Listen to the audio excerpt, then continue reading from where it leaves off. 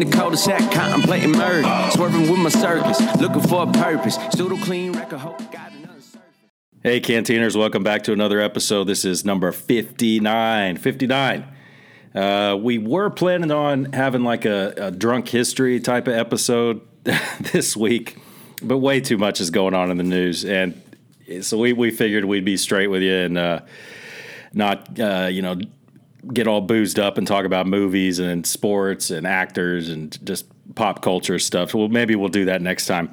We'll send it around for some shout outs, maybe start out the podcast. But, we're still working on the website. We're maybe looking at a July 4th going live on that. We'll keep you posted. And, we really appreciate everyone listening. And remember, if you listen to us enough, you know that we are a mixed-race podcast. We're a mixed-race podcast. We're miscegenated, if you will. And the data shows that a mixed-race podcast could be just as capable of success as an all-white podcast, but we don't have lawyers and we don't have accountants. It's just like Joe Biden said. Well, now, is that the entire podcast, though, or just one of us doesn't have lawyers or an accountant? Like you two have, right? Well, we're mixed race. It's like we're a mixed race child, Don't so it doesn't matter. We're culture, one. All right, first we're of all. One. So maybe you can just say, I don't have a lawyer and It's accountant. too I know late. you guys probably have them. It's too late.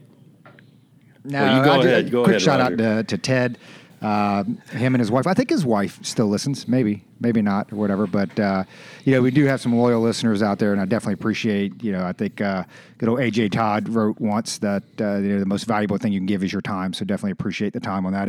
And Joe, I got your coffee mug there, Leftist Tears. So I use that to fuel my patriotism on a daily basis. It has become my go-to. So definitely, people are actually sending us swag. Can you believe that? Like, I would never send us anything. I mean, I'd probably send us some hate mail or hate emails or something like that. But people are actually sending us some stuff. So that's pretty awesome. So thanks again, Joe. You notice when you started talking about swag and people sending us swag, Josh got up and tried to walk away real quick. No. So I got some swag in the mail. So big shout out I didn't get to that swag. big shout out to Admiral Dave from previous episode.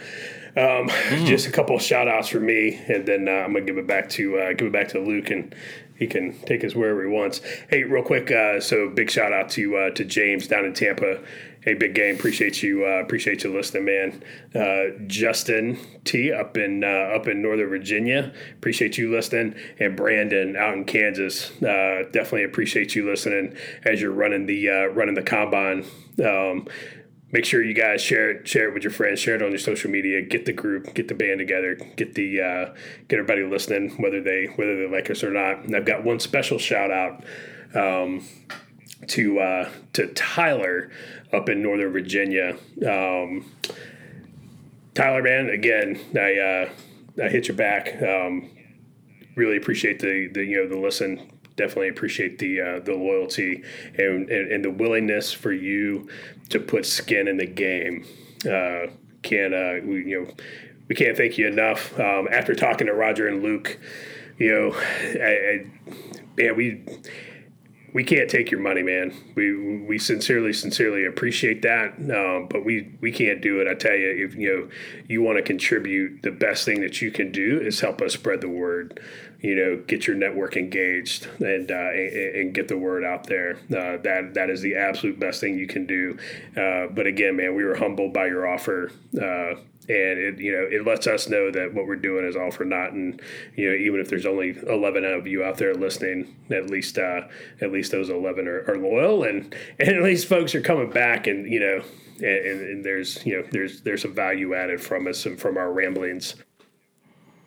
Dovetail on what Josh was saying, Tyler, we really appreciate it. And part of the reason we say we can't take money is because we don't have a mechanism to even do that right now. And if we're trying to build something to where we do have a mechanism to put it to good use, so we know where to put it and how to go into advertising, marketing, swag. We're putting that framework together, and the three of us have full-time jobs, but we're still trying to do it, and we're going to get it out there because I think we believe in what we're doing. I give a quick shout out to a couple new listeners, and names are escaping me right now, but one of them is Brennan. They're in Texas. He started listening. He went back a few episodes to listen, so appreciate you giving us a chance. And one more, I told you last episode, Russell, a new author on Amazon.com, Russell Camp, wrote a book called Suitcase Sleds, Basketball, and the Bros. It's live on Amazon. Check out Russell Camp. I'm telling you, you'll love the book. I couldn't stop laughing at it. So with that out of the way, I've got so many tabs pulled up right now. I've probably got 20 tabs, so I don't even know which way to go. Let's talk about your move. I don't know. Let's talk about your move. I guess let's start. Okay. Let's talk about that first. We'll leave the elephant in the room for later. So stay tuned for some serious Fauci hate. So anyway, so I'm moving, and I'll be moving next month. I'll be starting a new job the month after that in August in Texas, back home. Really looking forward to that, and hoping that that'll be more convenient for the Culper's Canteen Cup, because right now it's harder to get our schedules all in sync. But yeah, the wife is back doing a house hunt. I'm here packing up the house, and man, moving. I'm just done with it. It's one of the reasons we're moving back. I'm just so tired of moving. It's really stressful. They rank. I think they rank. Some of the most stressful events in a person's life, and top is like a death in the family.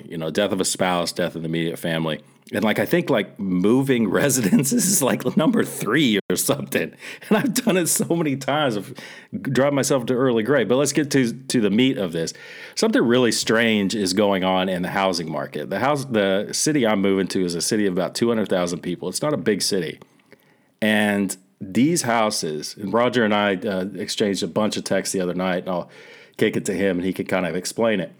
But man, houses are not staying on the market. The only houses, there are no houses staying on the market. Even the crappy little shacks are just flying off the market for above asking. And a lot of these offers are coming in cash. I mean, we are caught up in this game. We already have a house in this town. And worst case scenario, we'll have to move into that house. And, but we'd rather, it's a small house, for college kids. It's not meant for, adults with a lot of stuff. But man, I'm telling you, it's just been crazy. And one of Roger's theories, which I'm sure there's some validity to it, is, people are moving. People are moving from California, New York, and they're moving to Texas. I think that would explain Austin, Dallas, San Antonio, Lubbock. I just don't know. I mean, anybody from California who's going to pick up and move to Lubbock, the only reason they would do that is if they had never been there before and never seen pictures of it. Because, I didn't mention the town. It's Lubbock, Texas. And I'm telling you, it's just, who wants to move there? But anyway, I talked to a guy today who's moving to he's moving to San Diego. He's being reassigned. He's going to be there flying helicopters and stuff. And he and his wife are in the same situation. They cannot find a house that will stay on the market. And that's in San Diego. That's in California. He said his brother lives in Ohio. It's the same thing. He has a friend that lives in Iowa. Same thing. People cannot find houses. One more quick anecdote, and I'll kick it to Roger, is a colleague of mine at work. He and his wife have had a house for a long time in the Fort Campbell area, and they recently unloaded their house. And the top three bidders on the house was, number one was a person of Chinese ethnicity from California who didn't speak English that well. Number two was an investment house, and number three was also an investment house. The fourth offer, down the list, was just a guy trying to buy a house for him and his family, and he came in $10,000 below them. And when they looked at all these offers and who they were, they did the right thing. I mean, they did a very noble thing, and they gave it to a person who's actually looking for a house and wants to live in it. So my thing is, this is a nationwide thing, and I think we're going to kind of go into the economy right now. I think that, we're talking to the realtors, and the realtors who have been doing it for a while are actually scared. They don't know what's going on. They're happy, but they're nervous. They're making a lot of money, but they're like, we've never seen anything like this, and we can't really put our finger on it. So I'll kick it to Rogers for his thoughts and theories and what it all means, this red hot overheating housing market.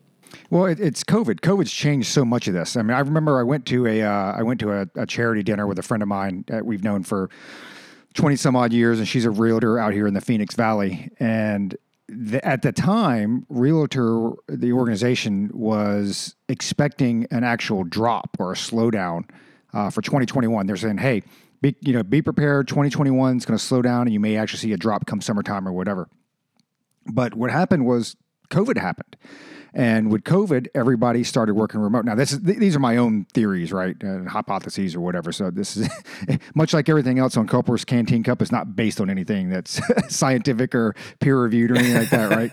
But it's when I look at, and I know it varies depending on where you're at, but I know specifically with Arizona and Texas, I mean, you've got a lot of Californians that live in a shithole, for $2.5 million, and out here you can buy half the city for that. Right, I mean, $2.5 million, you're getting a couple acres, a nice house, probably some horses, and whatever else. So, what worries me is I wonder how much foresight has gone into this. Like, people are like, oh, all right, well, I'm working remote right now, so I'm moving. I'm going to move out and I'm going to buy a farm. And it's like, well, are you going to be able to continue to work remotely? I mean, and maybe some of them can, right? Maybe their employers already said, because of overhead and things like that, which is happening, that, hey, we're not going back to an office building. We're not going back. I think my buddy Steve, who listens, he's, his employers already said, hey, we're downsizing the building, maybe a couple offices here and there or whatever. So he'll probably have the chance to work remote forever. So something like that. Yeah, I totally get it. But it is scary because I think the expectation was that the housing market was going to have some sort of correction a year ago. It never happened. And since then, like out here we're at, and you say Lubbock, dude, I live in Queen Creek. When I moved here, we had a Walmart and a Target. That was it. Josh, and you've been out here to visit. I mean, you wouldn't even believe it now I think we had the gym when you were out here. We drove by it, and I think I went in to go use the bathroom or whatever. But they had the gym. But now, I mean, the town is blown up, and it's all these people that are coming in. It's a lot different than what happened in the mid 2000s with the housing crisis back in like 2008. Or I guess the end of 2000s, where you had a lot of, we talked about it before with the Glass-Steagall Act and securitizations and subprimes. And I mean, you guys correct me if I'm wrong, I don't see as many commercials for subprime mortgages anymore, right? So, that was the big problem there, was you had people that really didn't qualify for homes that were getting, they were buying houses. They were financing houses, and they weren't able to make the payments on it, right? So those blocks of securitizations where you might say 5% are going to be bad. Well, now it was 30%, 35%, 40% were bad. And thanks to Bill Clinton with the Glass-Steagall Act, when they changed that or amended it, they basically allowed banks to take your money and invest that into other opportunities they deem were going to be profitable or whatever. And then when they do that and it falls through, well, guess what? Guess who's left holding the bag? With this here, I don't see a push in the subprime market, but what I do see is a lot of folks that continue to take out equity of their homes. Now, I'm not telling, hey, I am not Dave Ramsey, all right? There are probably 95% of the population out there that is either on par with me or better than, as far as the finances and stuff like that. So I'm not telling people how to spend their money. But what I do see around me, and again, it's anecdotal, is like there are a lot of folks that are taking equity out of their homes, which is not a big deal if you're going to stay there forever. But if you're not, and you end up having to leave in 4 or 5 years, you're transferred, your job moves, you got to do whatever, that's where the real big issue comes in. Because, one of the things back in 2008, the big push was for short selling. And short selling is basically where you just don't pay the mortgage, right? Because generally speaking, investors own your home. It's not like just one person. Investors own it. And so by not paying the mortgage, what you're doing is you're forcing the group of investors who own your home to sell it at a price that's less than what it's worth or what it's valued at. A couple ways to play it that this could play out is, one, it's going to go back to that, right? Just this huge short selling market. But I can see some people playing this thing right. Let's take an example. If you had a house that you purchased for $400K, and right now it's worth $800K, and you can obviously cash out a lot of the equity and this and that. You get transferred, market takes a dump, you just stop paying. They short sell the house. And I know there are some back end implications, right? Sometimes you have to pay the difference and this and that or whatever. But I mean, essentially, you could walk away with $400K cash and probably live in the house rent free for 6 months before they even sell it and put you out. So I do think that, that process is a lot slower than I think the subprime thing, because subprimes and failure to pay those, that happens a lot quicker. That happens a lot faster. I mean, we saw it happen. It happens within, several years. With this game here, what worries me is that it doesn't happen very fast. So you just get this big, massive buildup. And, I don't know if it's 2022. I don't know if it's 2023. I don't want to be, Josh all doom and gloom, just, hey, it's all going to take a shit one day. Well, yeah, eventually it all does, right? But I think in the next, maybe 2 to 3 years, man, I think you do see a huge crash. And it may actually be worse than just the subprime stuff. Because you got a lot of, middle America, your mid 50s that are the ones that are going to be letting houses go because, they can't afford the payments, or they took all the equity out, they've got to move or what have you. So I don't know, Josh, I mean, I guess all three of us pretty much live in fairly rural areas. I mean, I'm probably, Phoenix, I guess, fifth biggest city in the U.S., but my town. But you're probably the most rural of us all. I mean, what's happened out in your neck of the woods? It's the same thing. Houses right around us, houses probably average less than 48 hours on the market. Some are going 50K above asking. So if you go back, I think Redfin reported last month, so for the month of May, the average house went for 42% above its listing price. It sold for 42% of houses sold above their listing price. That's absolutely insane. And those are good points on, a lot of folks have said, well, and a lot of companies are, looking at that overhead thing and saying, we can have folks work remote. We don't need to have a brick and mortar site and all this overhead that comes with it, that, folks can work from home and people are kind of moving. But that doesn't count for, all that we're seeing. I think we had low mortgage rates. I think, the interest rates were fairly low for a while. I think people are flush with unemployment and stimmy checks from last year. And so I think that's, people who might not have been in a position to buy, maybe they're in more of a position to buy. I don't know. But the cost of materials, you're talking about a 3/4 inch sheet of plywood used to sell for $20. It's $75 here where I live. You're wrong.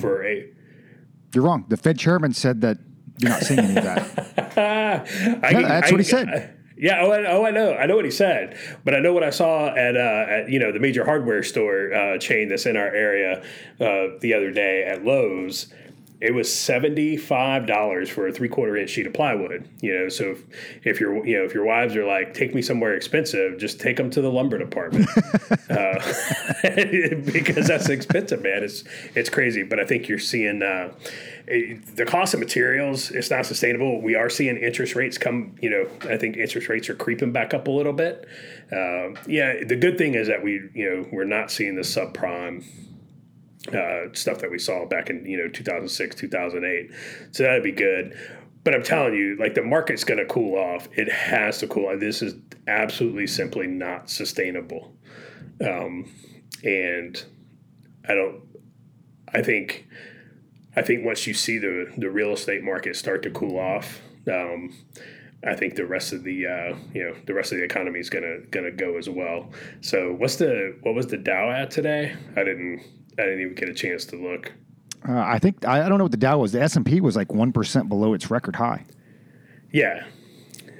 Yeah, Dow went up like 130 points last time I looked. That, and I'm telling you, man, the economy is going, and yes, doom and gloom, but the economy is not going to continue upward. There is too much cash in the system right now. You go back and look at the consumer price index; it's going up. Inflation is rising. People are going to stop buying homes very soon. We've already seen the month of June. It's already started to decline a little bit.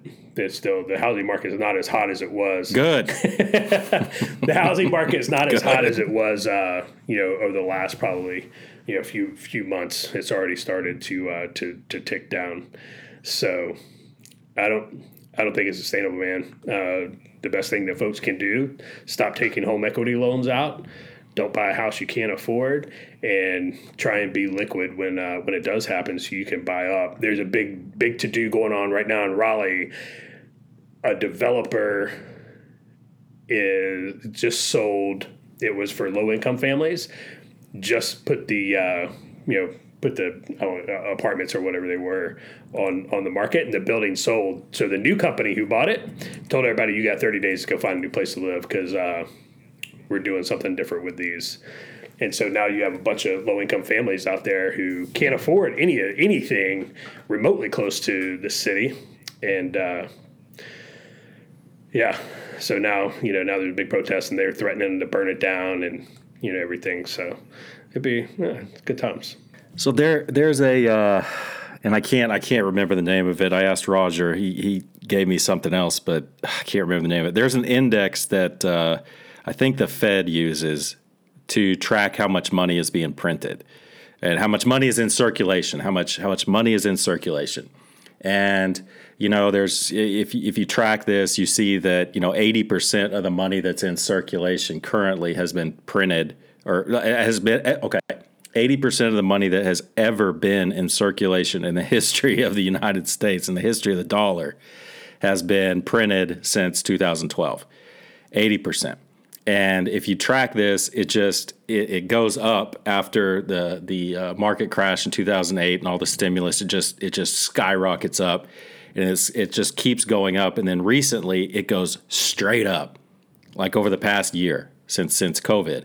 Well, the news with this one is, and I wish I would have pulled up an article on this. Didn't know we were going here, but they took that down. That's no longer a metric that's being shared with the public. And it's like, whoa.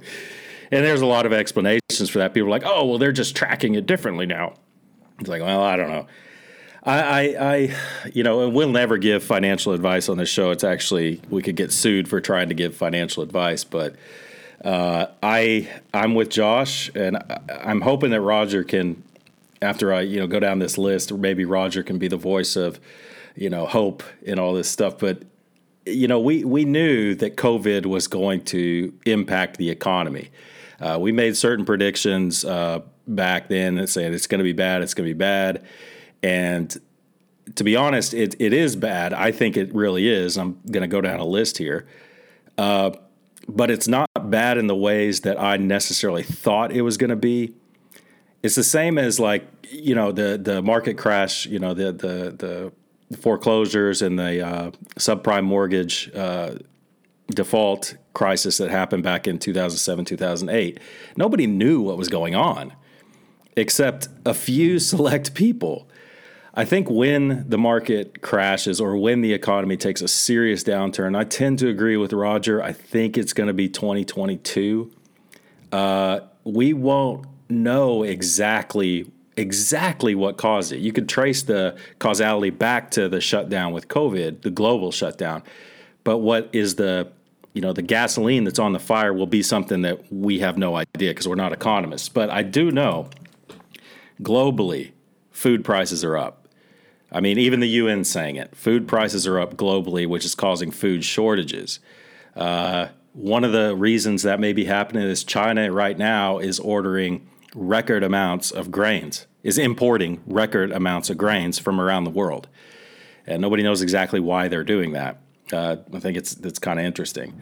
Inflation is something that I don't think any of the three of us are going to argue that is actually happening. It's going up. There are a lot of causes for that. The economy is opening up. People want stuff now. And, the economy just isn't quite rolling yet. So those supply chains that we talked about last episode or the episode before that haven't really caught up. So, hence the lumber shortage possibly, the Chamber of Commerce is concerned about labor shortages. And I found it kind of interesting because the U.S. Chamber of Commerce came out and said, well, the reason there's labor shortages is due to skill shortages. People aren't skilled enough to fill the jobs, and I just don't know if I buy that, man. I don't know if I buy it. I know what Roger's going to say. People don't want to go back to work, and I think that is a big part of it. We kind of dissected that, I think, a couple episodes ago or so, where it's like, hey, people are getting paid $16 an hour to stay home. Why do I want to go out and pick lettuce in a field for $17 an hour? No, I'll just stay home. It's not worth the $40 extra a week. But when I read that about the Chamber of Commerce saying it's a skills shortage, I was thinking, are they trying to make an argument for immigration on this? Low-skilled workers. That's kind of where my mind goes, but Roger, what do you think? I mean, first of all, kind of kicked a lot over to you. First of all, with that Chamber of Commerce skills shortage, labor shortage, to get your thoughts on that. And then, you kind of hit on it 2022, but is there a way to kind of come out of this? I mean, will this just be a slow recovery, like a V-shaped recovery that everybody's talking about? No, it's, the Chamber of Commerce thing, who, by the way, the Chamber of Commerce generally leans to the right politically, just so everybody knows, but it's not a skills thing. I mean, I tell you, I went out to eat last night at Red Lobster, and they basically had the store manager that was sitting back there. Hey, I'm a blue collar guy, right? I like Red Lobster, so I know it's not. I thought they called it Langosta. I thought they called it Langosta Roja down there in Arizona. my Espanol isn't up to par, but so I think she was like the store manager or whatever. One of the managers was literally in the back cooking because they can't find enough people to cook, prep, wash dishes. Hey, those are not high-skilled jobs. I'm just telling you that. They're not high-skilled jobs. When they're having to offer, $300 bonuses as an incentive to come in just to interview for the job, okay, that goes to a bigger problem. And that goes to the broader, you talk about the recovery. Dude, this recovery, and it's not just the stock market, okay, because the stock market is only one snippet of the economy, of the broader economy. But I think the ramifications that's going on that we're going to see from the last year and a half, whatever, of COVID, it's going to be felt for half a decade. Because here's the other thing. You also, when you have a workforce, a smaller workforce, you also don't have taxes being paid, right? I did see that. I think one of the first moves that I actually agreed with the other day was I think the Fed is actually starting to sell some of the corporate bonds and assets that they bought, right? And we did talk about this before. That's the big difference when you talk about the Trump economy and the Barry economy, right? On the surface, things look the same. Oh, yeah, man, market's up, unemployment's down and this and that. It's how did you get there? And if you get there through quantitative easing, that's not exactly what you want. If you get there through small businesses growing and becoming mid-size or large businesses, that's what you want. And at the end of the day, what makes the economy go round, it's taxpayers. It's taxpayers that are going to work, spend their money, the government gets their taxes, and that's what funds everything. For the government to give your money away to other people to turn around and go spend to collect tax on that again, it's a self-licking ice cream cone that doesn't fix anything, and all it does is kick the can down the road. I mean, we talked about it before. I mean, we're coming close to $30 trillion on the national. I can't even fathom that. Like $30 trillion is crazy. And I'll tell you this. You talk about taxes. Hey, get ready, because doubling the corporate tax rate. Capital gains tax. And what did he throw out the other day? President Biden said, oh, by the way, we're going to make this retroactive. How in the hell does that work? Right? What that means is that we're going to go ahead and pass this now. And yeah, if you had some capital gains like 2 years ago, we'll say it's retroactive 24 months. Yeah, so you need to go ahead and pay us some more money because you owe us more. Your 2018 taxes that you thought were closed out and done, yeah, you owe us another 12%. And oh, by the way, for all you Trump haters out there, and I'm not jumping on the Trump bandwagon, say you should vote for him and this and that, whatever. That's obviously all said and done. But I think his tax relief expires next year. So what will be which they're going to let it go, right? What will be interesting is all of those 80 million plus voters that said, Americans didn't benefit from that tax relief. Americans didn't benefit from that tax cut. There was no benefit to middle America. There was no benefit to the lower wage earners from Trump's tax cuts. Let's come back and revisit this in 2022. Because, so far, and I guess we can, Josh, you can touch on the tax thing and then we can kick it over to Fauci, the big elephant in the room, right? So far, like everything they sat there and pooped on the last administration about, oh, you're crazy, man. Far right-wing extremists, it's conspiracy theory. Dude, like everything's come true. Like everything. He has been wrong. This administration has been wrong on everything. And I think you'll see it here, and that's going to be the play on words. It's like, well, I didn't raise taxes. Well, one, you did raise taxes with the corporate tax rate, capital gains tax. I don't know, doubling it, I don't know how you cannot say you didn't raise taxes, but that's part of it, right? That goes back to your Chamber of Commerce thing, skill thing. If you just continue to say it, it doesn't matter if it's true or false. You just continue to say it, and eventually that just becomes the truth. So it's... it takes you back to the whole Fauci thing with the, I don't want to go too far down that road yet, but, look at all the stuff that Culper's that we recorded on over the last year, everything from the mask to, the engineered virus and this and that. I mean, hey, you're far right-wing conspiracy theorists. You know what? There's some emails out there back and forth that say a little bit different. So I don't know. I'll throw it to Josh. I know he gets fired up about the tax piece there. He can start off with that, and I guess we'll end up with Fauci. All right. So the first thing I'll say about the retroactive corporate tax is taxation is theft. So when you go back, taxation is theft. Period. So this retroactive corporate tax, dude. They are proposing to raise this to 39.6% would be the corporate tax rate. 39.6%. Holy shit. Which, right? Let me interrupt real quick. Which, by the way, when Janet Yellen came out and said, oh, we need a global minimum corporate tax rate, that's why, because we would not be competitive anymore. Yeah, no, 100%. Once you do that, hey, all those jobs that came back, between 2016 and 2020, those jobs, they are packing up and they are leaving. And they will not come back. Top earners, you know how much top earners will wind up paying on this corporate tax rate? 43.4% plus that 3.8 Obamacare surcharge. That's what people are going to wind up paying if Joe Biden and the Democrats get their way. We threw tea in Boston Harbor for less. That's all I'm saying. I mean, that is like we literally fucking stole British ships. Yes. Tax stamp. Dude, yes. And here we are, and people, dude, I've talked to a few people about it. I asked a few, a couple at work, and it's like, hey, what do you think about that? And people are like, well, what do I think about what? The proposed corporate tax rate going up, and the capital gains tax, and they're like, huh? It's like, what? It was like, are you crazy? Are you not paying attention? Because I'm telling you, man, people are flush with cash. People are flush with unemployment. People are flush with stimmy check. People are flush with cash right now. And it's not a big deal. It's going to be a big deal when you're standing in that soup kitchen line. Maybe you'll pay attention then. But so that's what it is. Retroactive, like you said. So I guess when I paid the taxes, when I sold my house in Maryland, I guess might have to wind up and pay some more, capital gains on that. Since we made some money off of it. I guess I didn't pay enough tax to begin with. We'll just pay some more. But somebody asked Joe Biden, and he didn't answer the question as usual. They hurried him off the stage, but it was like, what?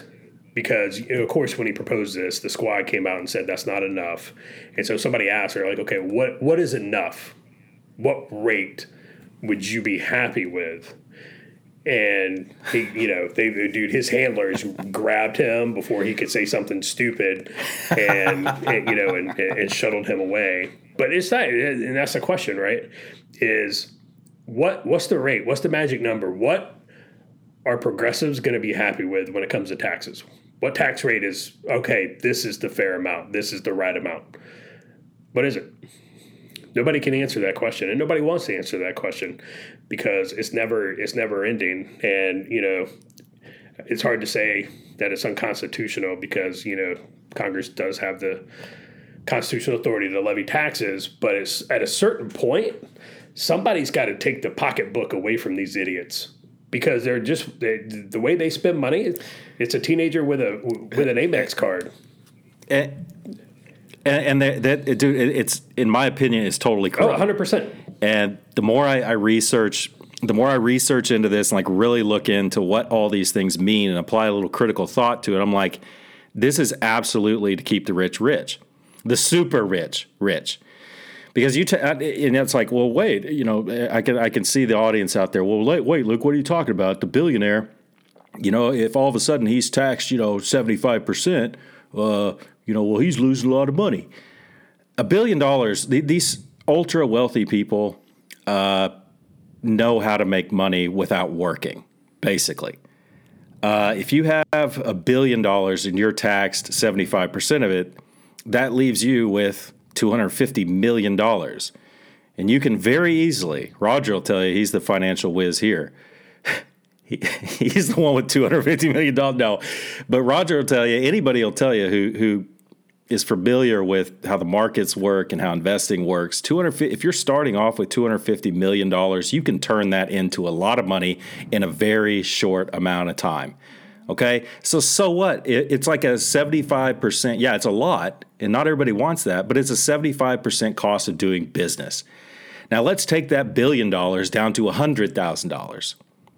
Or $200,000, or $250,000, whatever the current administration decides are the rich. Okay, you take 75% of $400,000. You're not left with enough to make serious money like the ultra wealthy.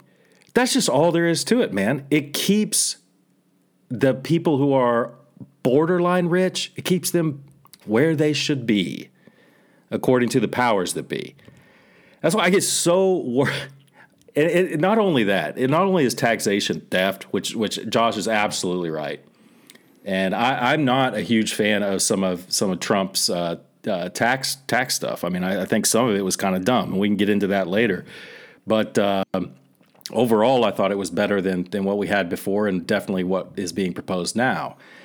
Look, taxation is theft. Okay, yes, but it's just bad for business. Like you guys were saying, man, we're not going to be competitive. And what right-thinking, correctly thinking country is going to be like, oh, sure, yeah, we'll adopt this, minimum tax. We have 0% and our country's actually doing we have 4% and our country's doing really well. We're kind of climbing out of the gutter. Some African country, is trying to, Rwanda, for instance. Let's take Rwanda. Man, this is going off the rails. I'm sorry. Josh got me worked up, and he loves it. Rwanda, everybody remembers the genocide during the Clinton years. And it's like, I looked into Rwanda a couple of years ago. I saw an article. I was like, what? So the capital of Rwanda is now considered one of the cleanest capitals in the world. It's gorgeous. High rises going up because they decided we're going to be business friendly. We're going to cut corporate tax down super low. Corporate tax rate is really low. So investors are like, yep, let's go there. Let's go there. Let's have a factory there because, man, I mean, it's either a 4% rate or a 19.6% rate or a 43% rate. Let's take our business to Rwanda. And Rwanda is doing really well. And they're building themselves up. And now Janet Yellen's trying to convince Rwanda, oh, you got to have a global, minimum corporate tax rate. Well, that's not good for Rwanda. That's not good for any country who's trying to pull itself up by its bootstraps, which isn't possible according to AOC. But man, yeah, Josh got me worked up. Kind of went off the rails there. So let me kick it back to you, Josh. Sorry, I got worked up there. I'm actually kind of sweating a little bit right now. I can see you glowing. No. I was pretty much the same. Yeah. At the end of the day, we threw tea in the harbor for less than this. At some point, somebody's got to take the credit card away from the teenagers. We don't have a tax revenue problem. We have a spending problem. And until you fix that, you could have 100% tax rate, and you're never going to have enough. I remember this dude Jeremy back when Obama got elected. This guy Jeremy, I tried with this guy for so long. He's so far left. He's just. And I tried with him. I think actually I started talking to him again. I mentioned him on the show and said, we might get him on. And then he said something stupid. I was like, okay, I'm done with you, dude. Forever. I'm cutting you off, dude. I'm just done. But I remember when Obama got elected, Jeremy said the same thing that you just said, Josh, saying that Bush is spending too much. We got to need some adults in to take away the credit card. The kids can't run the kids can't run the household income. It's got to be the adults that do it. It's just strange. It's just strange how the world turns, man. It's just whatever. Okay, let's move on, man. Well, it comes down to, real quick, it's not a left issue or a right issue, because everybody knows the GOP has been spending money as well. It comes down to money in pockets. Who do you trust to manage the money? The people or the government? And what the left likes to do, and the right on occasion, they like to paint these broad swaths. Bad corporate America, bad big business, bad corporations and evil corporations. Anyway, we've all heard that stuff out there, right? Never mind the fact that most of us out there probably have an Amazon account, or a Netflix account, or go to Walmart to shop or whatever. But it comes down to, I always hate when they, these economic experts, when they look back and they talk about, trickle-down economics in the Reagan years, and, it wasn't working and it wasn't effective. And, you look at it at a macro level like that, the numbers may not shake out. But the bottom line is, if you put more money into people's pockets, and I shouldn't say you let them keep what they've earned, right? You let them keep more of what they've earned, you will have a better outcome, because guess what they're going to do? They're going to spend it. They're going to spend it. I mean, believe me, when my kids were younger and my boy was in taekwondo and he was playing football and piano and daughters were playing soccer and this and that. And there were times that we couldn't necessarily be there because my wife and I both commuted to work. So we had to get on like care.com and hire somebody to come, take them to soccer practice or whatever it was. Well, hey, we can only do that because we have disposable income. You take that away, guess what the first thing that gets cut is? It's not taekwondo, it's the soccer game because we're Korean. But soccer gets cut. Well, I guess they play soccer over there too. So soccer, piano, and taekwondo. So I don't know which one gets cut first, but maybe soccer. I don't like soccer. So we cut soccer first, right? And I tell you, that is a very, that brings it down to a very individual micro, view. But you can expand that all the way up to the corporate level. And I can tell you, like with small businesses, if you take more of our money, right, that we've earned through taxation or whatever, guess what? You are going to directly impact the benefits that we can offer employees. And a large part of it is most people don't know a lot of how businesses run and how they operate. And, it's because they don't own a business or operate a business or whatever. So it's not a big deal whether you do or don't. But that's part of the problem is they don't realize that all of that money generally, now don't get me wrong, billionaires keep money, right? I mean, they want the yachts and this and that. And badass on them, because I want to be one. I want to have a yacht. I mean, who doesn't want to have a yacht or a helicopter or whatever? But a lot of that money, especially when they're building these businesses, it goes back into the employees. Like those folks out there that have subsidized healthcare, right? Who do you think pays for that?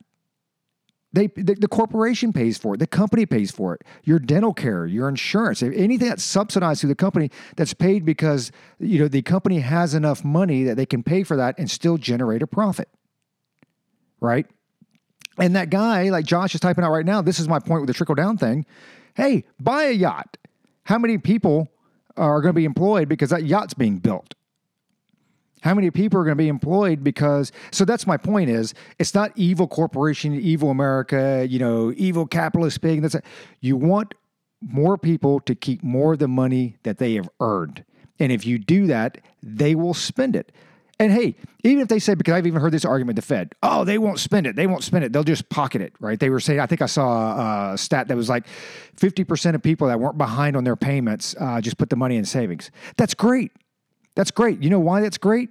Because as that money continues to grow, the chances of that individual or that family going on welfare and having to take federal assistance later, I would probably say is significantly reduced.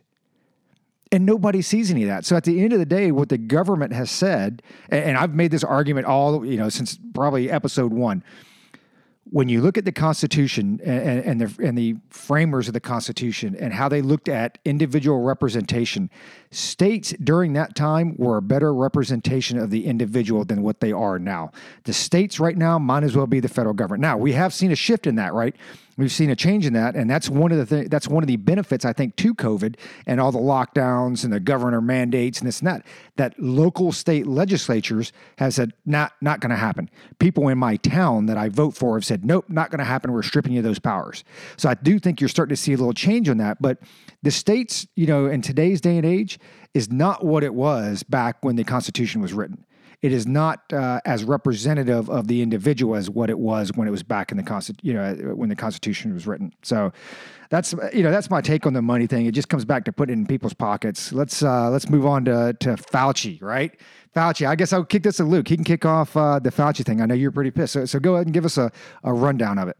There's just a lot to cover on this one, so we may spend some time on it. And this was the impetus for us not doing the boozy episode.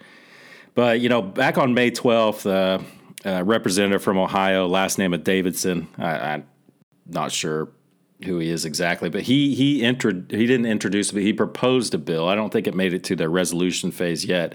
And it was called the Fauci Incompetence Requires Early Dismissal Act. That's fired, the Fired Act. Because, May 12th, I think we recorded somewhere around there, but we just went off, and we have been going off on this guy. Man, it's like the Fauci foxtrot with him, man. It's crazy. I started to compile a list of things he's gone back and forth. I got to like 6 things, and I was like, okay, this is just I'm wasting my time. He's just so bad. The Fauci phenomenon in the United States, and it happened with members of my own family, who are just holding this person up as like this savior. And I remember thinking real early on, I didn't put it out on Facebook back when I was using Facebook a lot more often. But there was something just about the way he looked and carried himself. And I was like, I just don't trust this guy. And that was just my initial, even back when I was like, well, it seems to be making sense. He's the guy. But man, there's something about him. I don't know. He looks kind of weaselly. I didn't put that out because around that time was when Facebook started and YouTube started doing some really strange things with anything mentioning Fauci or COVID or anything like that. I mean, there was some kind of spooky things. Now, if you live in a hole, you might not know that BuzzFeed released about, between 32 and 3,500 emails they obtained from the government with a Freedom of Information Act request. I think that, honestly, if you read the initial BuzzFeed article where they linked to the database where you can read all the emails, I think BuzzFeed was trying to make it a puff piece about Fauci. So I would really like to see the initial FOIA request and the wording on this is what we're requesting, because, I don't know, people probably aren't familiar with FOIA requests, but you kind of have to be specific. You can't just say, you can't go to the federal government and say, I want every email that ever went to Fauci or that ever came out. You have to be specific. It has to deal with these subjects. It has to fit these parameters, so it has to be specific. And BuzzFeed, I think, wanted to do a piece like, look how great Fauci was. He was so busy, and he replied to the little man sometimes. And they ended up linking to all the emails, and the rest of the mainstream, or not even mainstream, the rest of the media started delving into these emails and finding some really interesting stuff that was going back and forth. I want to do a quick explanation before I'll go to Josh after this so he can be ready. I want to do a quick explanation on something, a very lay explanation for the layman out there. One of the things that's very important with this whole coronavirus COVID-19 thing is something called gain-of-function research. Okay, basically, I'm going to break it down. I'm not a scientist, but I do know a little bit about gain-of-function research and how that works. basically what happens, this has been done for years. It's been done a lot for a number of different reasons. Generally, with one of these influenzas, they start with an animal, generally a bird or a small mammal, and it's a virus within them that kills off a significant portion of the population. Well, eventually that virus usually takes, from what my research, anywhere from 10 to 20 years. Could be as short as 5, but it'll make the jump between like a goose, the goose flu. It'll make a jump between animals and humans because the bird population, the virus kind of, for lack of a better term, knows it can't live forever within that population. It has to adapt to go to another host. It ends up going to mammals and humans. So what the CDC and these institutes of virology try to do, this is gain-of-function research, they will take that virus that has currently not made the jump from birds or bats or monkeys or whatever. They'll take that virus that hasn't made the jump, they'll isolate it in a level 4 lab, very secure, and they will start playing basically with that virus, injecting DNA, putting different parts of different viruses in to replicate what it will look like when it makes the jump to humans. And the reason they do this, they say, and I believe it, the reason they do this is so that they can try to come up with an effective vaccine for those things when they make the jump. And I don't know that an effective vaccine has ever been made by doing that type of research. It certainly wasn't made with COVID. There was no vaccine ready when COVID came out. But I honestly believe the pharmaceutical industry has a vested interest in gain-of-function research because they can have a vaccine sitting on the shelf ready to sell at a premium when the epidemic or pandemic breaks out. So that's, in a nutshell, what gain-of-function research is. Any scientists out there can kind of poke holes, but my terminology may be wrong, but that's kind of what gain-of-function is. So I'm going to go to Josh. There's a lot to cover with these emails, and we're talking about titling this episode "The Fauci Foxtrot." I think that's a good title. So, Josh, why don't you break it down a little bit? What stuck out to you? Was it the Zuckerberg email to Fauci and the subsequent forwards he did with that? What was it? No, so I have not had a chance to read all of the emails. I've read a few. The one that, the biggest one that stuck out for me, and you talked a little bit about it, was the gain of function. So Fauci, under oath, testified that the NIH was not 100% not involved in funding any level of gain of function research by any lab.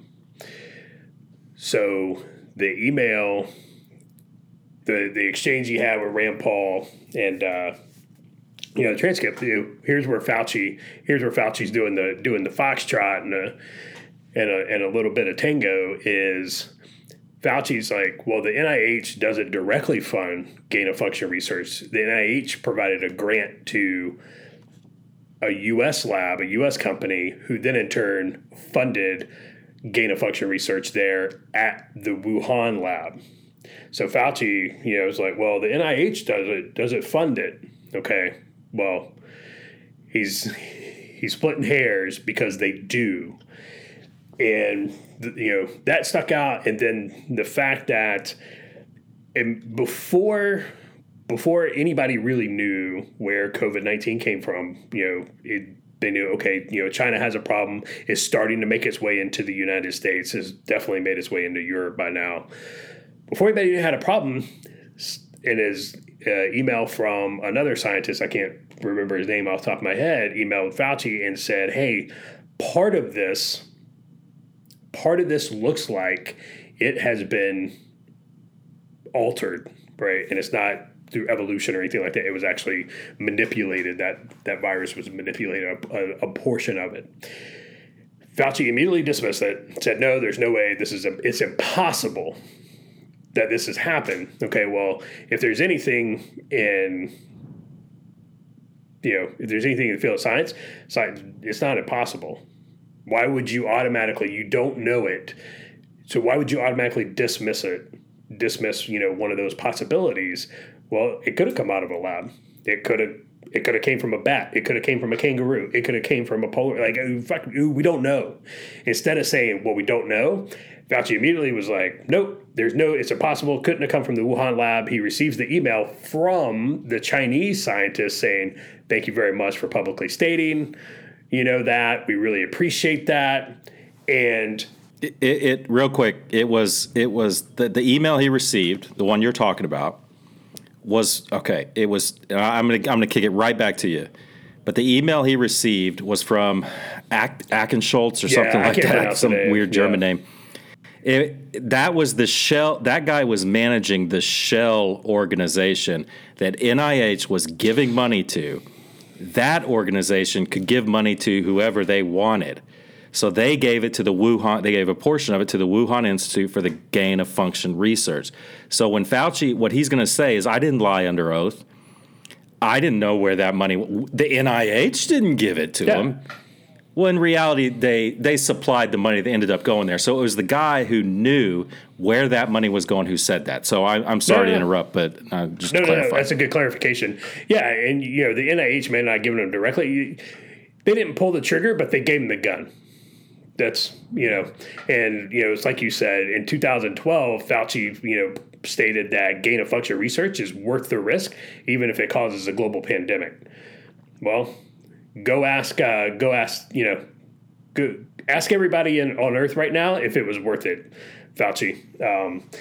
So that email, came back, and that guy was like, thank you for stating that publicly, blah, blah. And then, of course, the mask thing, we have gone round and round on the mask. The email where Fauci told the guys, like, hey, man, the mask you buy, basically, and I'm paraphrasing this, at CVS or, pick your store, it's not going to stop. It's not going to stop you from getting COVID. And that's more for sick people to wear to keep from infecting others rather than, everybody just wearing it. Those are the ones that stood out. I've read a couple of the others, but I don't have them. I don't have them memorized. And I didn't have my notes. I wrote a bunch of stuff down, but I can't find them. So I'm having my elderly moment. But yeah, Fauci from the very beginning, and we called it, way back, it was like episode 3, 4, 5, somewhere in there. We were like, there's something off, there's something wrong. Why would you immediately dismiss the fact that, no, this could not have come from a lab? Of course it could have. We don't know that yet. When something happens, that's why you do an investigation. That's why you allow for that. And I remember, everybody was screaming, when Trump called it, especially when he called it the Kung flu, like everybody was like, oh my God, it's racist. You can't say China virus. You can't say it came from Wuhan lab. And then it was like, you can't say it came from a bat because Chinese people eat bats, and saying that Chinese people eat bats is racist. And it was a complete shit show. But, it turns around. It's like Roger said at the beginning, so much of what we talked about last year and what we were saying, guess what? Everybody, called us crazy. People, unfriended us and stuff. But guess what? We were right. We were right. We didn't believe what we were fed, which that's all we've asked of anybody. Don't believe it. Go do your own level of due diligence on it. Wait for the facts to come out. We've said this about COVID. We've said this about, police incidents. Like, just wait for the investigation to be done. Wait for the facts to come out, because it's coming out that maybe this shit did come from a Wuhan lab. Maybe it was accidentally released. Maybe it was intentionally released. Don't know. But it's looking more and more like this wasn't some dude, in the Wuhan market eating some bat and sriracha. So I could get over to Roger and see what more he's got to say on the email. I figure we'll go probably a couple rounds because there's a lot to talk about. Well, you hit the two big ones, right? It was the whole mask thing and the virus, as far as being engineered. And here's what kills me with this stuff. So one, and you can take this back to the Trump administration. Why you let that dude on TV is beyond me. Why he's still on TV, it's mind-boggling, right?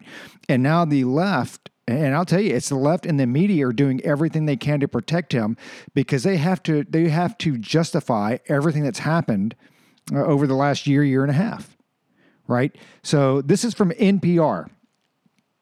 Dated June 3rd, 5 things we learned from Anthony Fauci's emails.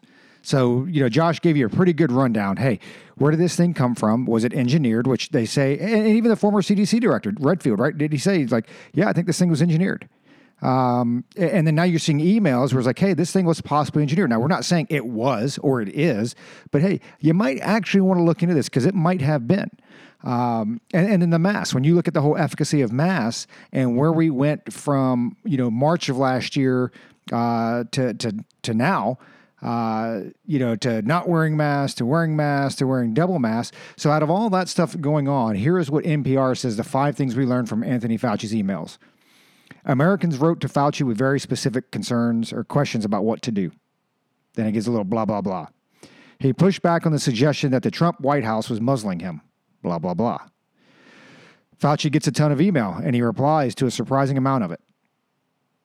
He was comfortable or uncomfortable with his sudden celebrity, followed by, but he found some upsides in fame, too. So, of all the things in the emails, right? Like, we shut down the world economy for months. Some of them still shut down, right? Of all the things that have happened the last year, those are the 5 things NPR says that we learned from Anthony Fauci's emails. Dude, it's ridiculous. And then when you even go on and look at, the Washington Post, which I think was the one who initially not leaked. I think they were the ones who additionally did the request and sent it out. They put, their headline, the alleged Fauci smoking gun emails. Alleged obviously being in quote. And, it's the lab leak theory. They kind of blow it off a little bit. It is this point that conservatives hang their argument on, but there's more to the story.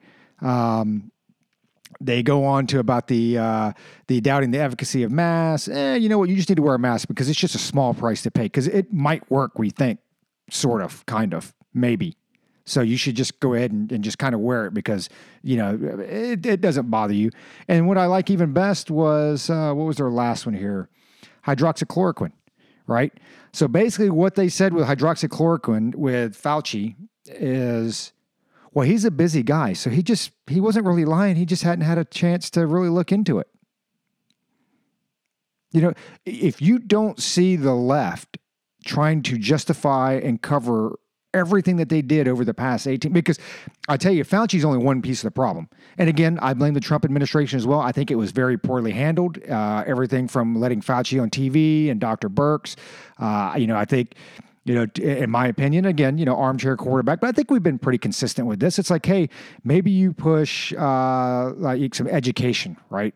Hey guys, gals, you really, really do need to wash your hands. Like no shit, you need to wash your hands. Keep little Johnny there from licking, windowsills and doorknobs. Yeah, you can maybe limit some of your contact with people you don't know. I'm not saying you got to do a 6-foot thing or this and that, but I think there's an education piece, a health and welfare piece that we could have pushed out over the last year that, in my opinion, and I'm throwing this out there, you'd have probably eliminated 100,000 deaths.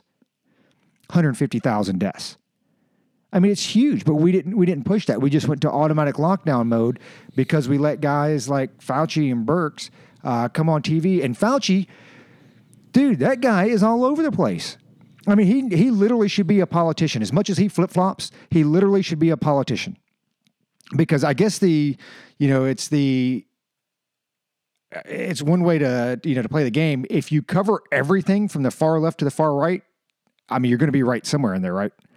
So you just go from not wearing masks to wearing double masks to wearing triple masks to staying locked down to there's no reason to lock down to we need to ban flights to that's xenophobic. We shouldn't ban flights to let's ban flights again. So I guess if you're all over the spectrum, you're going to be right there somewhere. You say, well, hey man, I was right.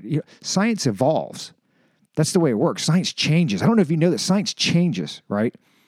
So it's crazy because you watch the left, and I haven't watched a whole lot of news lately because I tell you, when I went on my, be quite honest with you, ever since I went on my 20th anniversary trip down in Cabo and going like the 7 days with no news or anything, it's pretty refreshing, pretty relaxing. And then coming back and it's just like, man, these guys are on the same stuff. But anyway, just that's all I got to say about the Fauci stuff. I don't know if Luke, you want to keep beating this down, or can we just move on to Israel and Iran and Russia? Yeah. No, I want to. Well, hey, I'll tell you what. I will segue into globalist stuff. but I got more to say about Fauci. So you said something that we've hit on before, and I you're right. You're absolutely right. It's like, hey, how about a campaign for like general health awareness? And I'll say it again, man. I mean, even Fauci in the emails, in one particular email, and I'll give him credit where credit's due, man. But I'm going to ding him on this too. Credit where credit's due, I guess, is that some people were emailing him with, like, they found his email and, like, old lady was like, hey, should I be worried, Dr. Fauci? I really love you on TV. My niece is going to come see me. And he'd reply back to this person and say, here's the deal.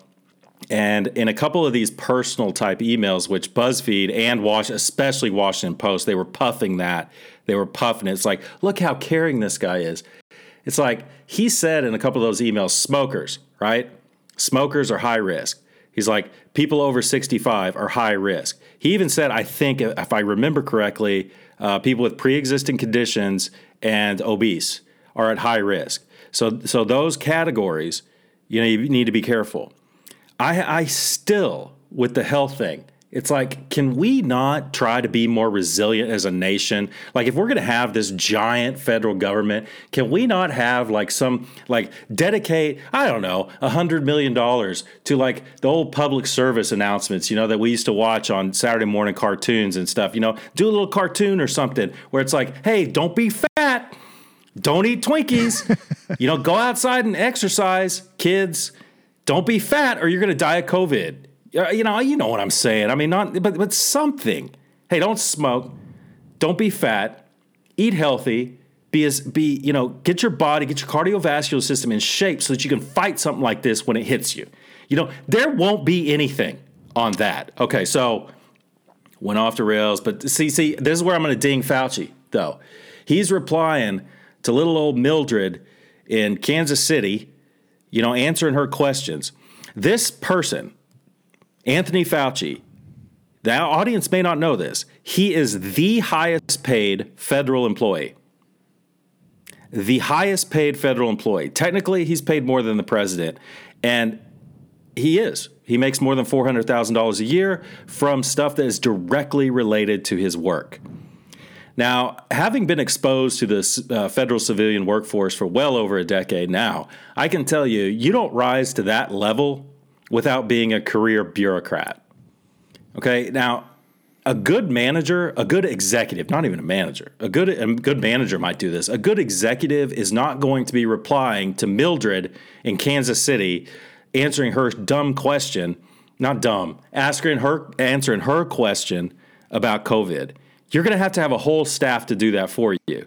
If that email is making it into your inbox, you are a bad executive. And he's the highest paid. Okay, so next, what's chilling about this to me is the censorship. The censorship so early on, not just based on Fauci, but just, it's crazy. Like that plandemic video, somebody brought that up. Yeah, and that was one of our first podcasts. Don't call it a plandemic. I actually, when they started taking that down, it was like in real time. It was over here, it's like 1 a.m. I watched part of it. I tried to look it up again. It was gone. So I tracked it down and actually recorded it.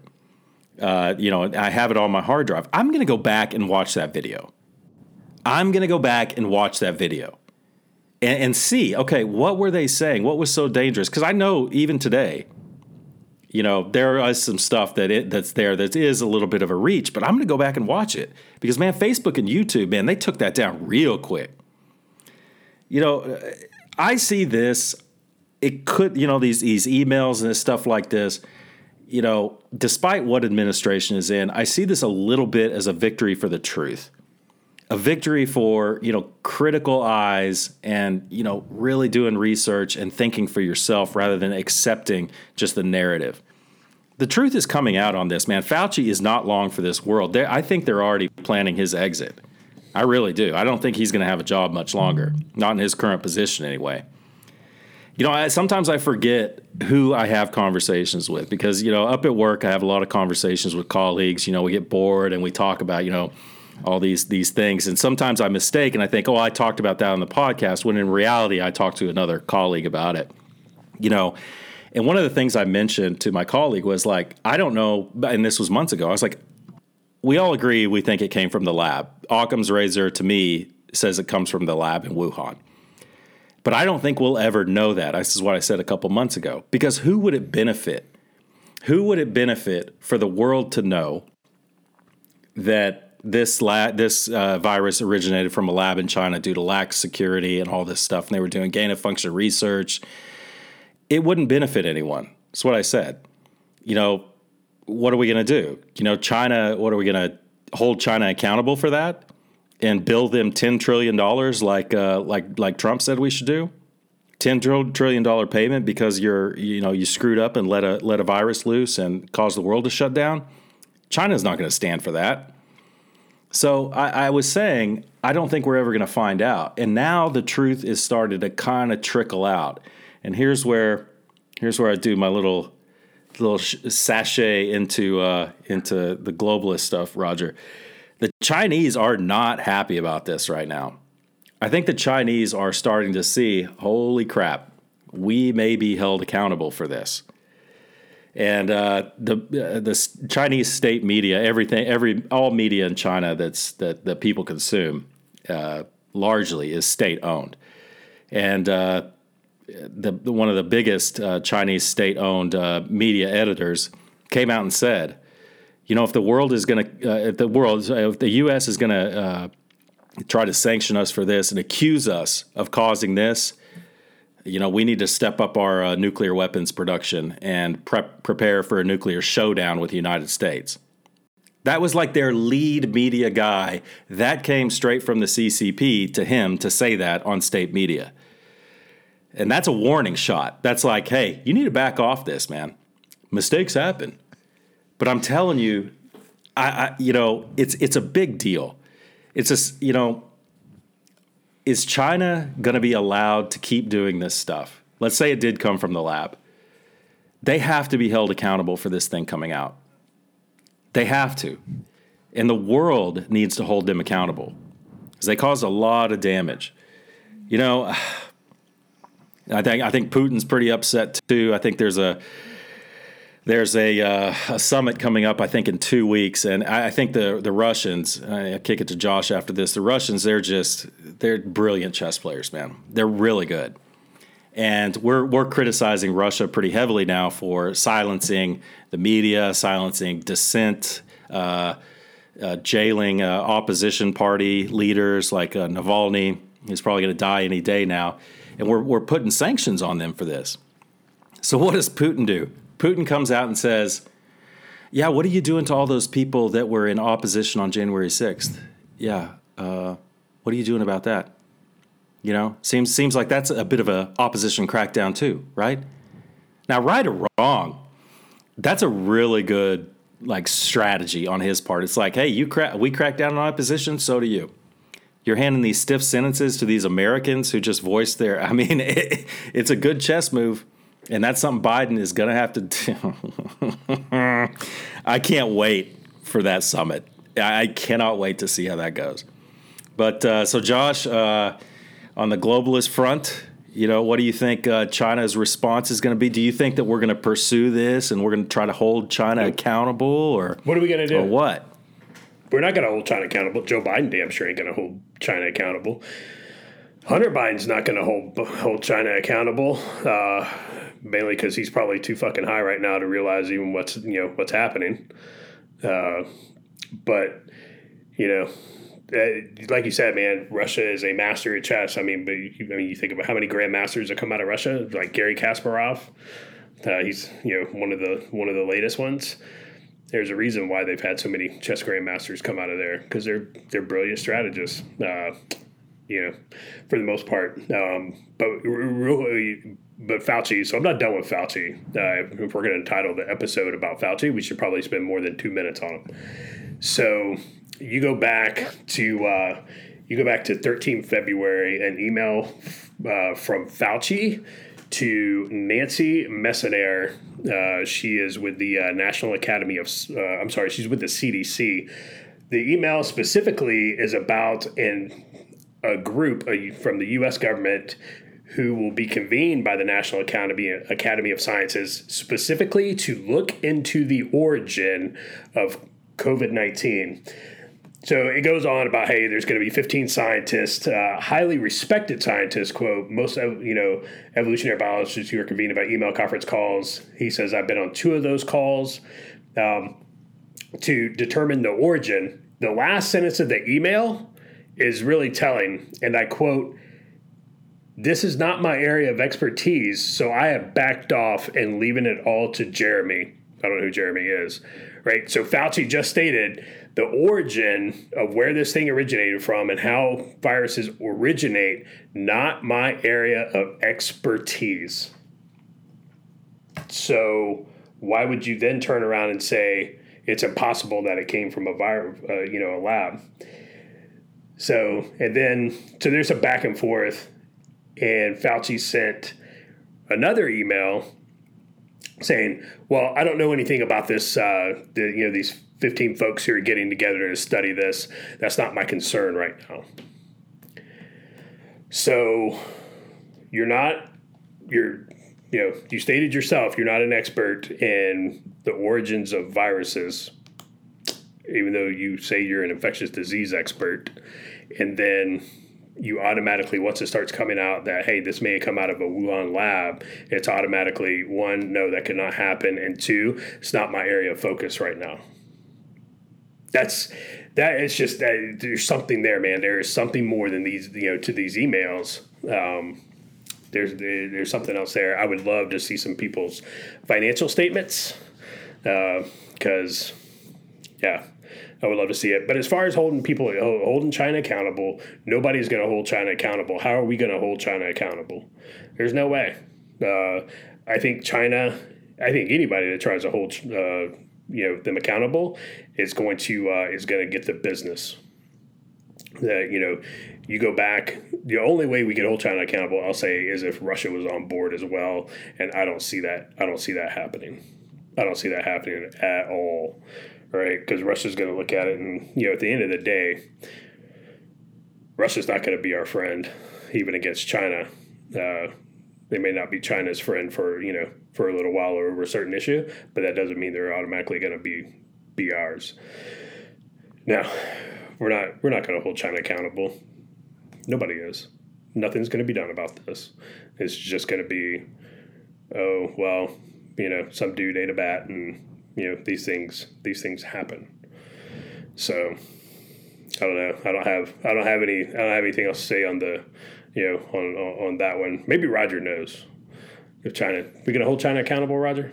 No, of course not. And I would say nobody was going to, because I do think, I honestly believe with the last administration, I think they were making headway with China. I think they were making headway with Russia. I think you look at what was going on in the Middle East, but you have to, you hear it all the time, right? You have to negotiate from a position of strength. And what's very, very clear to me, even though the left just, praises the guy, our foreign policy seems to be a little weak, and you're starting to detect trends, right?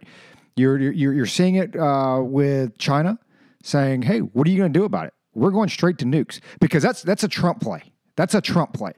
Trump was one of the ones that, hey, I'm throwing out the extreme, and everybody's like, what? Oh, no. And then he gets something kind of 3/4 where he really wanted, right? So, that is a total Trump move, and we're going to back off.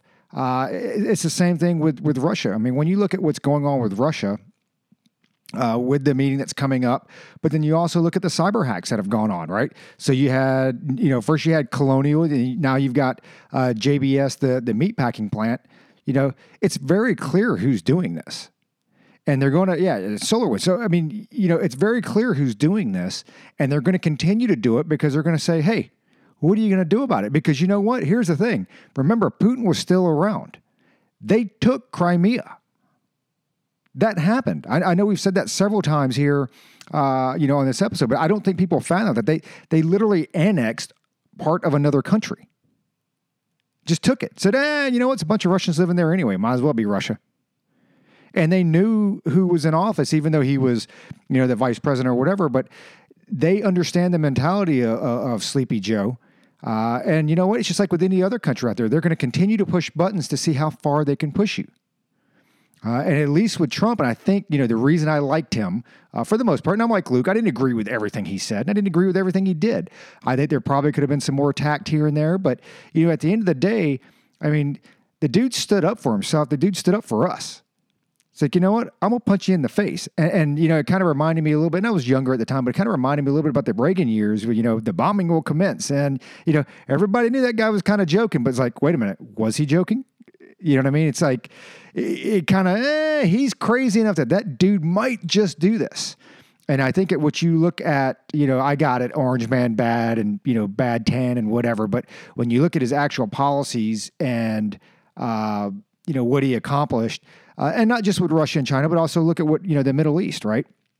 And I know this is a whole lot of like globalist stuff that we're all trying to wrap into one neat little package here. But when you look at what's going on with Iran, I mean, I don't think there's any question in anybody's mind that Israel's doing that, right? I mean, there's no question.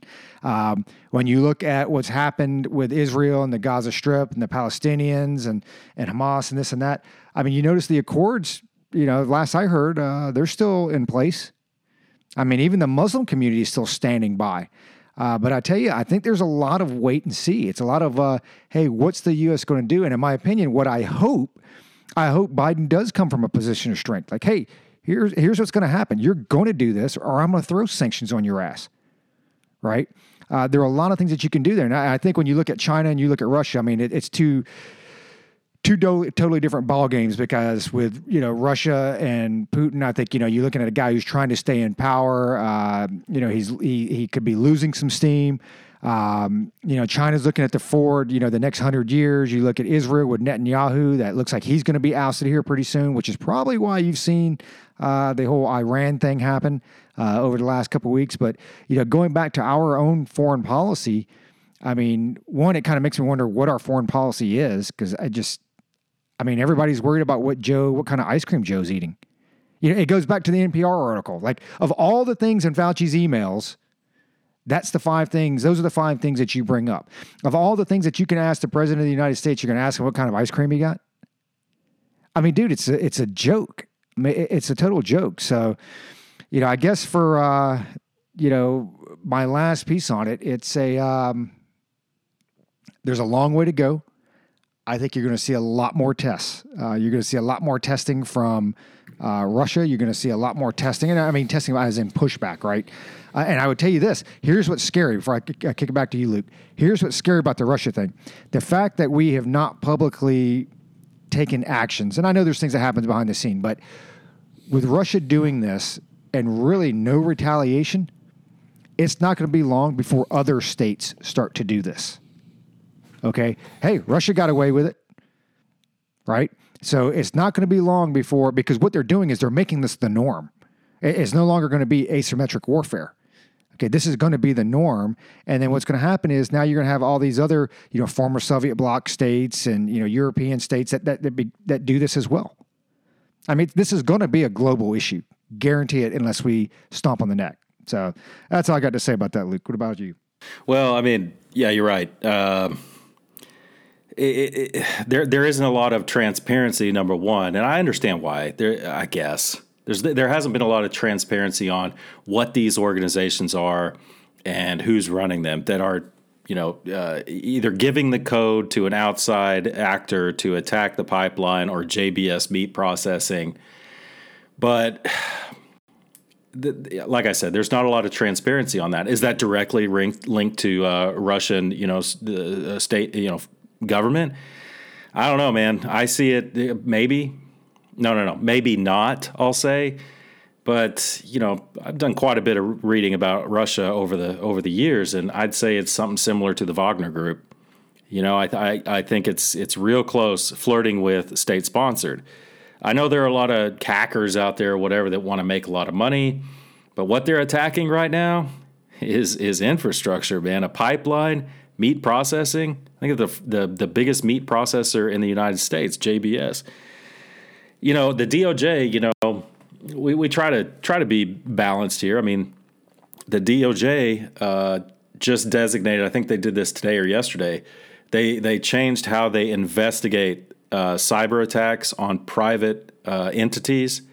and they changed it to use the same investigative and prosecutorial methods as they do with terrorism. So it's like, okay, now we're stepping it up. But that's the DOJ coming out and doing that. It's not the president coming out and saying, hey, this is a serious issue. This is twice in a month. We're going to get to the bottom of this. And, man, when we find out who it is, all options are on the table. That's what I want to hear.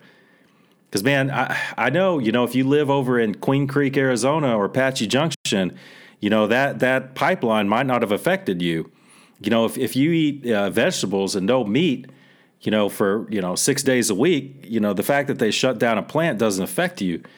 But, it does affect a good portion. I'm bragging on Roger right now. But it does affect a good portion of Americans and is attack on our infrastructure. Man, I'll tell you, a lot more to say. I mean, I definitely think that your Roger is 100%. We're being tested. I don't think we're the only ones being tested. I mean, Iran's being tested right now. Somebody just sunk the biggest ship in their navy to the bottom of the Gulf of Oman. They're not happy.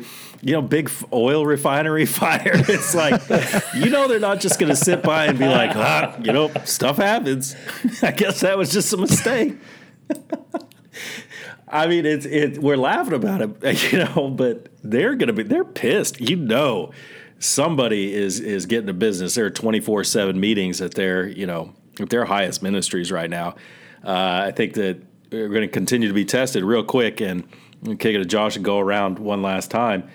But there's a thing called there's a foreign policy and historical precedent called Thucydides' trap, and it's happened 8 times through recorded history, where you get a rising power. An empire who's been around and been controlling the known world for a long time, and then there's another rising power that comes up and gets right equal with the current power. And in 8 cases throughout recorded history, when that has happened, because it doesn't happen often, but when it does, there is war. It just happens because the existing empire does not want to give over their hegemony to the up-and-comer. There's going to be a fight. The 2 biggest kids on the block are going to fight. Will China be held accountable knowingly?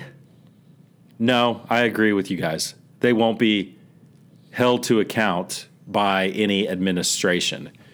But I do believe that there is a conflict coming, specifically with China. And I'm not saying that's next year.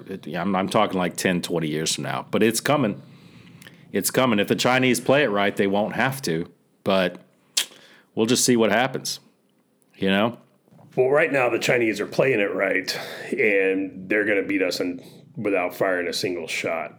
And for the naysayers out there that say, people think, well, war, we're good because we're, 2 major oceans on each side, and Canada and Mexico, they're good. They're not going to do anything, and people expect that it's going to be a Chinese aircraft carrier parked in San Francisco Bay, and there's going to be a lot of kinetic strikes. But it's not going to be like that at all. They're gonna beat us before they fire a shot. And you go back to that Enoch Powell quote. History is littered with wars, which everybody knew would not happen. And so people are like, oh, it's never going to happen. It's not going to happen. It's going to. Just go back over history. As far as the response and stuff. So we talked about what would Biden do? Well, back in December, on December 20th, Ron Klain came out and said that Biden is the response to all the hacks and stuff, and obviously this before the inauguration, that his response would quote go beyond just sanctions. Okay. So is this going to be like Obama's red line in Syria? Hey, they're chemical weapons. That's a red line. Don't you dare use them, or we're going to scuff you up. Oh, hey, they just used a bunch of chemical weapons on their own people. All right, don't do it again. Is that going to be the response or what? Because you've already thrown it out there that it's going to go beyond just sanctions. So, hey, man, it happened again. So what are you going to do about it? Which I'm going to guess is nothing. But yeah, you go back and you look at Colonial, you look at JBS Meats and stuff like that. Luke, I got a question for you. do you think that this, the hacks, and then COVID later on top of that, do you think that could be some kind of dry run? Well, it certainly would make interesting fiction. I'll tell you that. I mean, it would make a really good story. To think that there are a room full of global elites. When a virus breaks out in China, it's like, hey, maybe we could just let this go. And you got media, moguls in there, and oil. It would just let this go and see how the world reacts to an actual reset. It would, because all this stuff, man. I started writing on a blog, and I think I put it on the AJ Todd Facebook page, and I got all mad because I only got like 2 likes, and I was like, I'm not going to do this. And I wish I would have kept going, because all this stuff, if you go into conspiratorial bent on it, it's just right up Alex Jones' alley, man. Alex Jones would love a dry run book, like all this was planned and we're just seeing how everyone will react and how easy they are to cow. I don't know, man. It sounds like it'd be a good buy. I'd buy it. What about you, Roger? Yeah, I'd buy that. Absolutely. And I think it's kind of funny because it goes off in the black helicopter land, but I've got this theory that maybe the coronavirus was actually leaked from the China lab.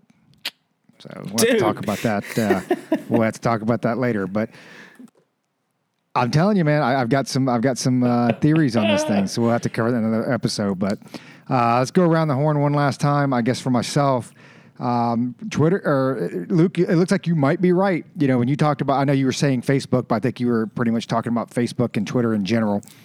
So Twitter just launched their paid service, right? So now there are some functions that like delete a tweet or recall, whatever the heck it is. If you pay, and I don't even know what the amount is. I mean, I can't imagine it's more than a couple dollars a month or whatever, but I do believe that with the initiation of that type of paid service, I think that might be the downfall for Twitter.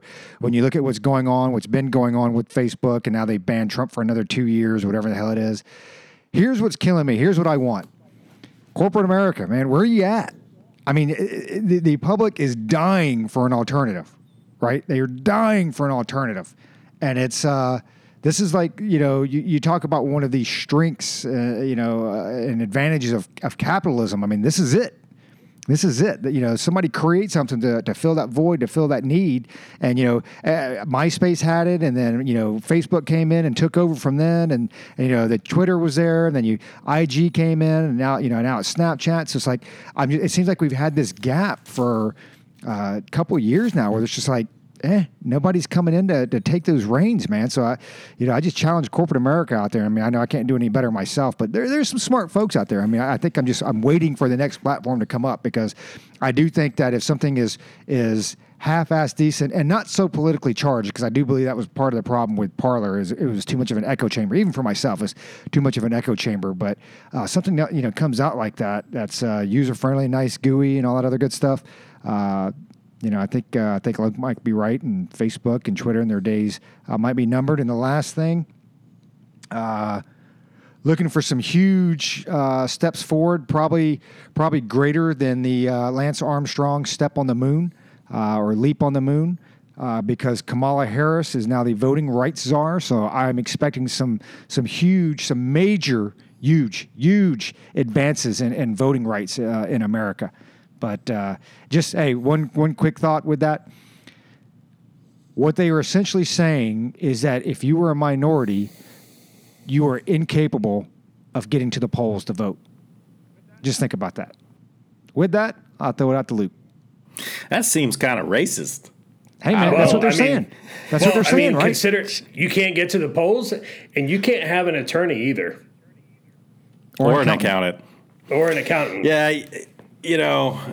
Wow, that's a big one. And we will definitely, maybe next episode, talk about voting. We will definitely talk about that. Yeah, Roger, I think that there's some kid at MIT or Harvard who's more pissed off than we are, but probably for different reasons, at people like Zuckerberg and Dorsey and all this stuff.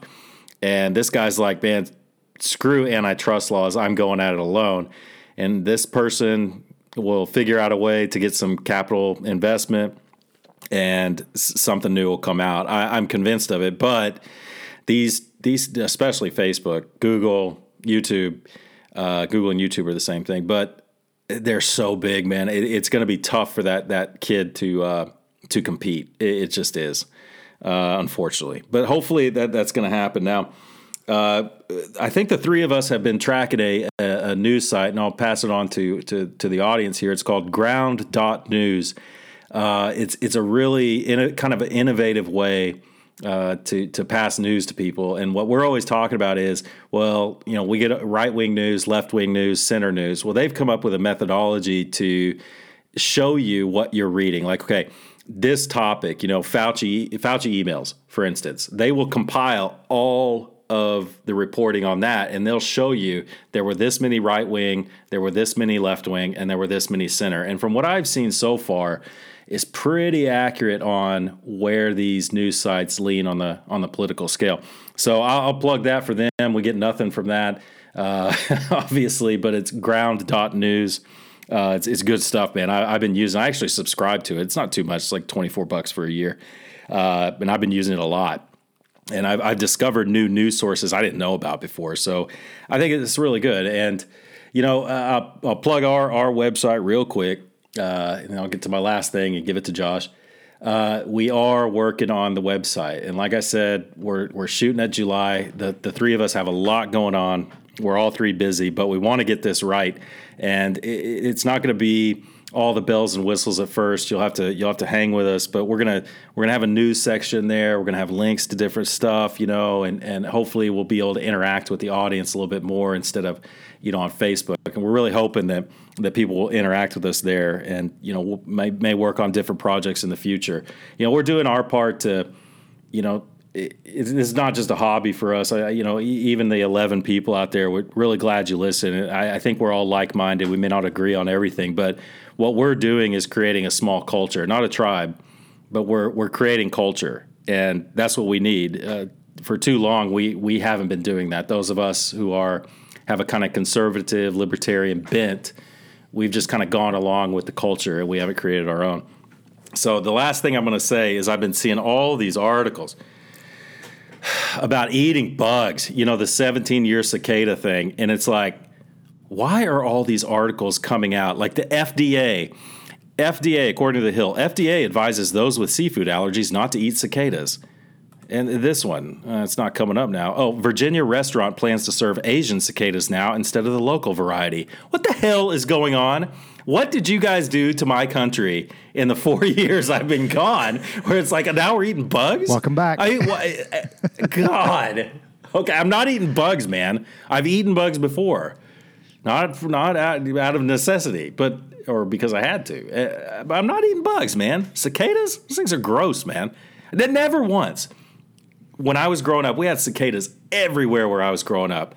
We would take these cicadas, we'd take them off trees, we'd put them in like a paper bag, and we'd get as many as we could in there. And we'd go into our garage, put the garage door down with no cars because our parents were off at work during the summers. And we'd let the cicadas out flying all over, and we'd get racquetball rackets and just whack. We did some crazy stuff with cicadas. But one thing we did not do was eat them. It never entered our minds. It's like, what is going on? It's just crazy. So, hey, everybody, thanks for listening. I'll kick it to Josh for his sage words of wisdom to get you through to the next episode. So you didn't beat puppies. You hit cicadas with racquetballs. No, okay. Only insects. Only insects. No, now we're tracking. Hey, everybody, share our social media onto your social media. If you're not scared. If you're scared, then okay, just say you're scared. But at the end of the day, you can't be silent any longer. If you're worried about what other people think, I'm gonna need you to grow up, and I'm gonna need you to be a man. All right, so share our shit.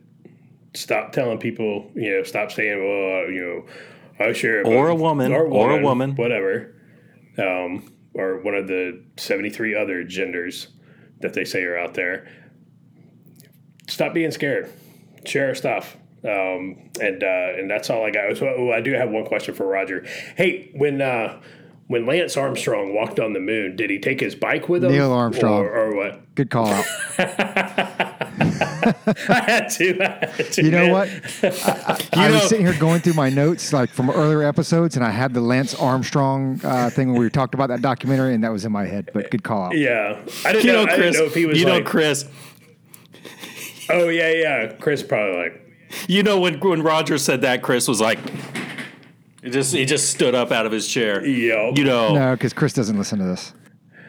I would wonder if F you, Chris. I wonder if Lance was doping on the ride up to the moon. I don't know. So there you go. That's all I got, folks. All right. Well, hey, that's it for another episode of Culper's Canteen Cup. Thanks to Carlton Zeus. You heard his music at the very beginning. Again, can't thank you enough for allowing us to use that for our interest. So go check them out on Apple Music or at www.carltonzeus.com. And until next time, stay safe, stay healthy, and keep your canteen cups tightly secured.